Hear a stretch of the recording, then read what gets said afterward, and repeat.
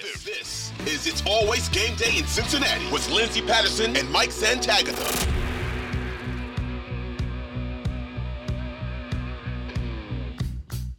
We are back on It's Always Game Day in Cincinnati, just talking about our social media app and what we like the best. We agree. It's TikTok. In limited doses for my own health. But my favorite part is, and again, this is the Bengals podcast. We're going to get to your questions in just a moment. But my favorite part is how much you can just land on something so random. But TikTok said, you know what? That's what she would like. We're going to put this on her page right now. And it's stuff that you would like. It's definitely scary how good the algorithm that they have built is, because my TikTok is so specific to me at this point that I'm like, I don't know. I have some that I can send to some friends, some I can send to other friends, but it's not like they're like generally funny. It's more like, I find that really funny for whatever reason. I don't know. It's just very specific for me. At one point it was all just basketball videos because I was getting into that. It's just like, but I also think too good. It's one of those apps where people do send them to a lot of people when they watch the videos, but I think by the time you send it to them, it's not as funny anymore. And maybe it's just funny for yourself to watch, because it's so annoying when you get a bunch of TikToks from people like, hey, watch this video, watch this. I'm like, no, I'm over it. My fiance actually uses TikTok more than an hour a week. So every time I open it, there's about 50 messages. And I'm like, all right. I'm one of those people, you could send me a message, I'll read it, but I'll never reply to it. I have 800 unread text messages right now. And it's just who I am. And I'll admit it. Speaking of social media, we'll go to Twitter because you sent us questions, 30 of them, which is really good. You guys, behind the scenes, we talk about it every week. I message Mike on Twitter and I say, hey, can you put out that question for the tweets of the week? Because no one's going to answer me. So thank you. And maybe we should just ask about toaster strudels and Pop-Tarts and people will just respond to us. Maybe we'll do that next time. But thanks for sending in your questions. We really appreciate it. Obviously, just a couple hours before we recorded. We'll start with Kyle. He says, just to play devil's advocate, Burrow played almost purely from shotgun last week, and he had his best game. Could failing to get him comfortable under center and the running back to the deep play action hurt him in the long run? Or do you think the game has changed and it won't matter?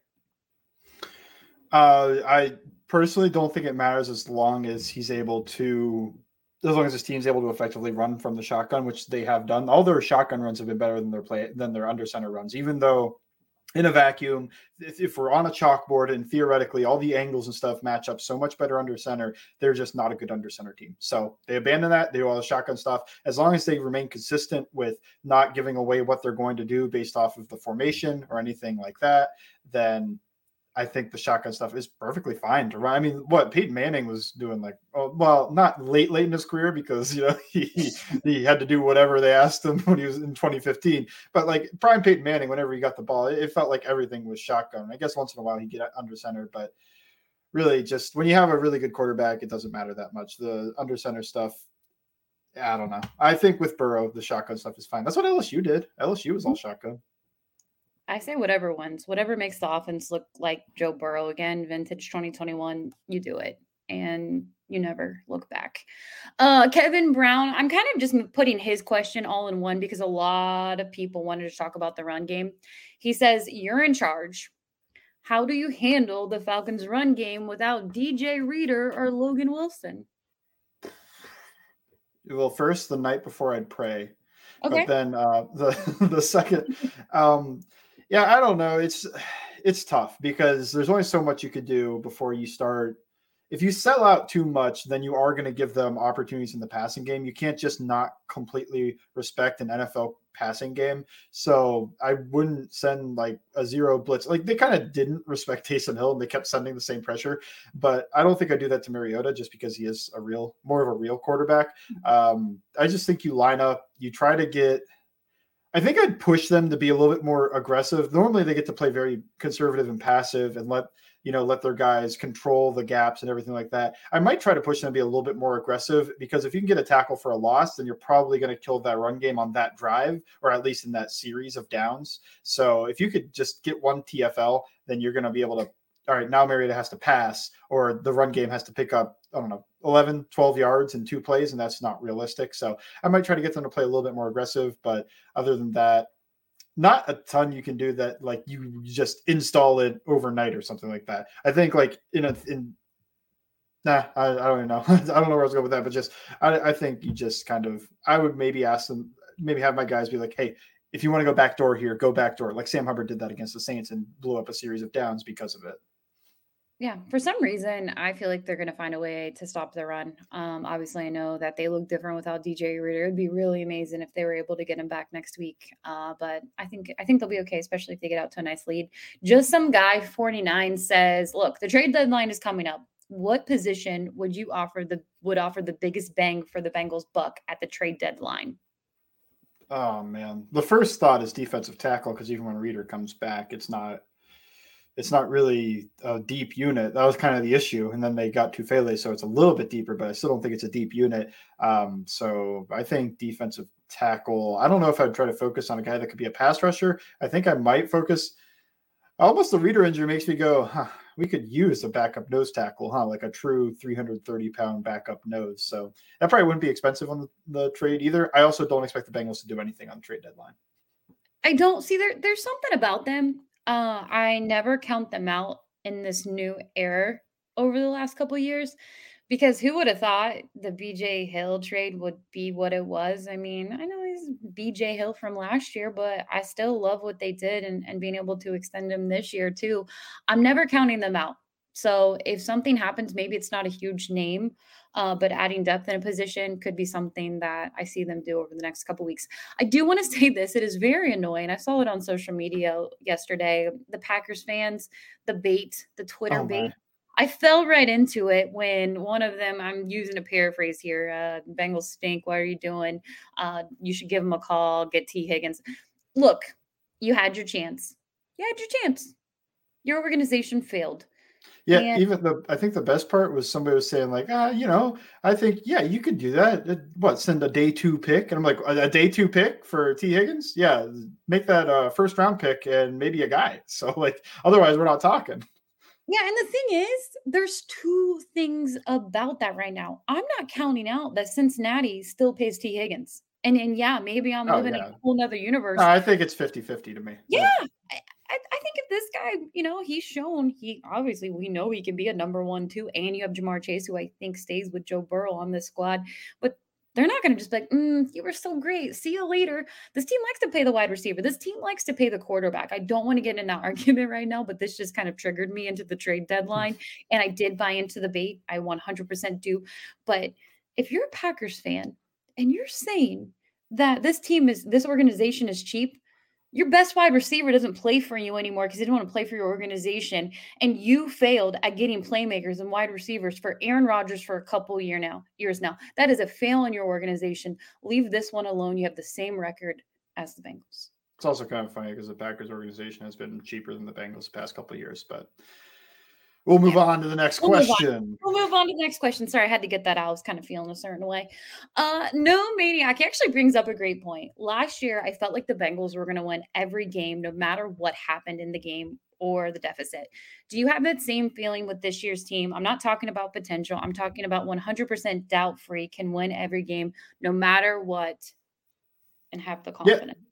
Yeah, I do. I think they could win any game. When they get down big or like they dig themselves giant holes, even then I'm still confident they win. It's not like they've ever been blown out. None of these games I felt like they couldn't win. I thought they deserved to lose the Saints game at one point, and that was the Trey Hendrickson roughing the passer. I was like, if you're just going to give up 3rd and 25, you deserve to lose. They pulled out the win. So I didn't say they will lose, just that they might have deserved it, but they didn't. The defense deserved to lose. Offense deserved to win because the offense was awesome. Anyway, that's all a long way for me to say, yeah, I think this team could win no matter what situation, anything that's happening, they could pull it out.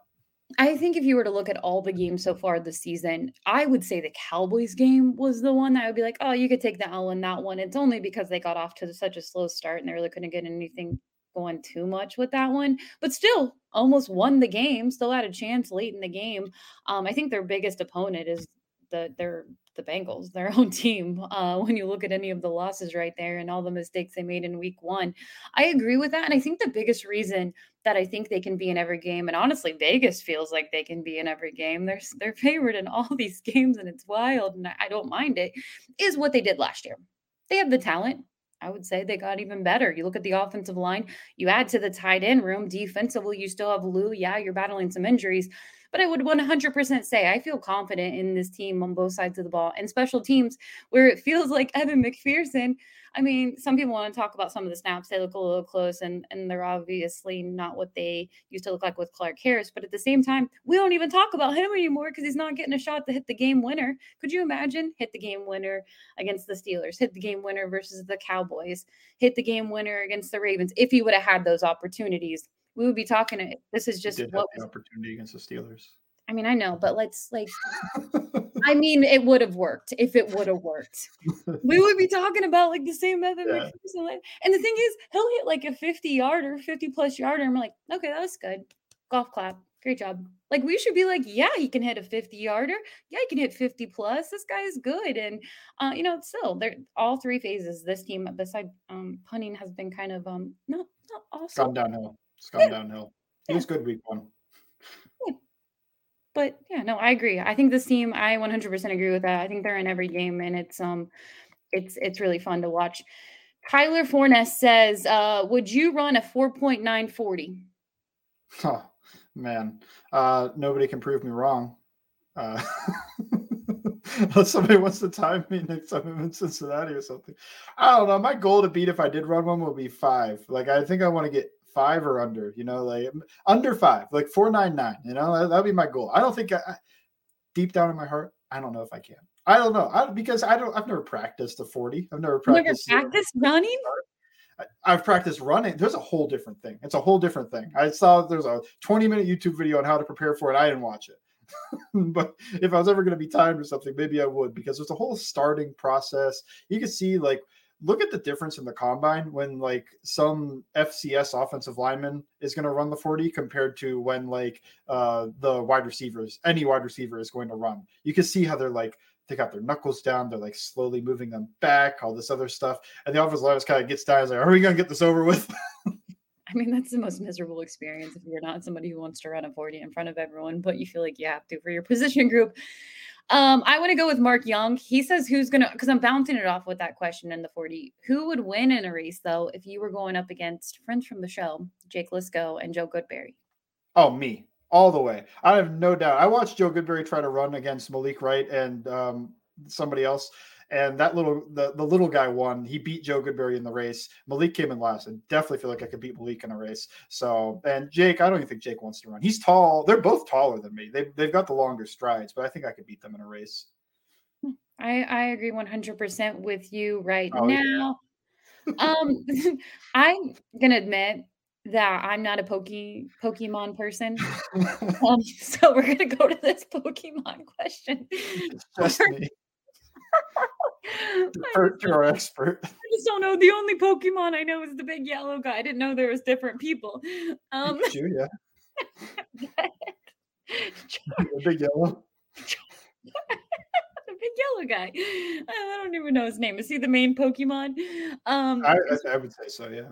All right. Hopefully you're an expert because I'm asking you this question. Charles said, what Pokemon is Joe Burrow? Let's say Mew. Yeah, Mew. Not Mewtwo, Mew. Savior of the Bengals franchise from the first Pokemon movie. Who is that, Nick? Producer Nick has his saying Squirtle Squad. No, Squirtle Squad's wide receivers. Yeah, all three of them, they feel like a Squirtle Squad with the sunglasses. I don't. It's Mew, the 3 Squirtle wide receivers. Joe Mixon feels like a Machop, and I love these questions. Honestly, there were a lot. There was an in-between. There were some funny questions, which I really love, and they're funny and what I want to hear. And there was actually a couple more football questions. We don't normally do this, but because we loved what you sent over, we're going to do a couple questions, and then we're going to do score predictions on what's going to happen Sunday at Paycor Stadium, Cincinnati versus Atlanta. Kickoff 1 p.m. next on It's Always Game Day in Cincinnati.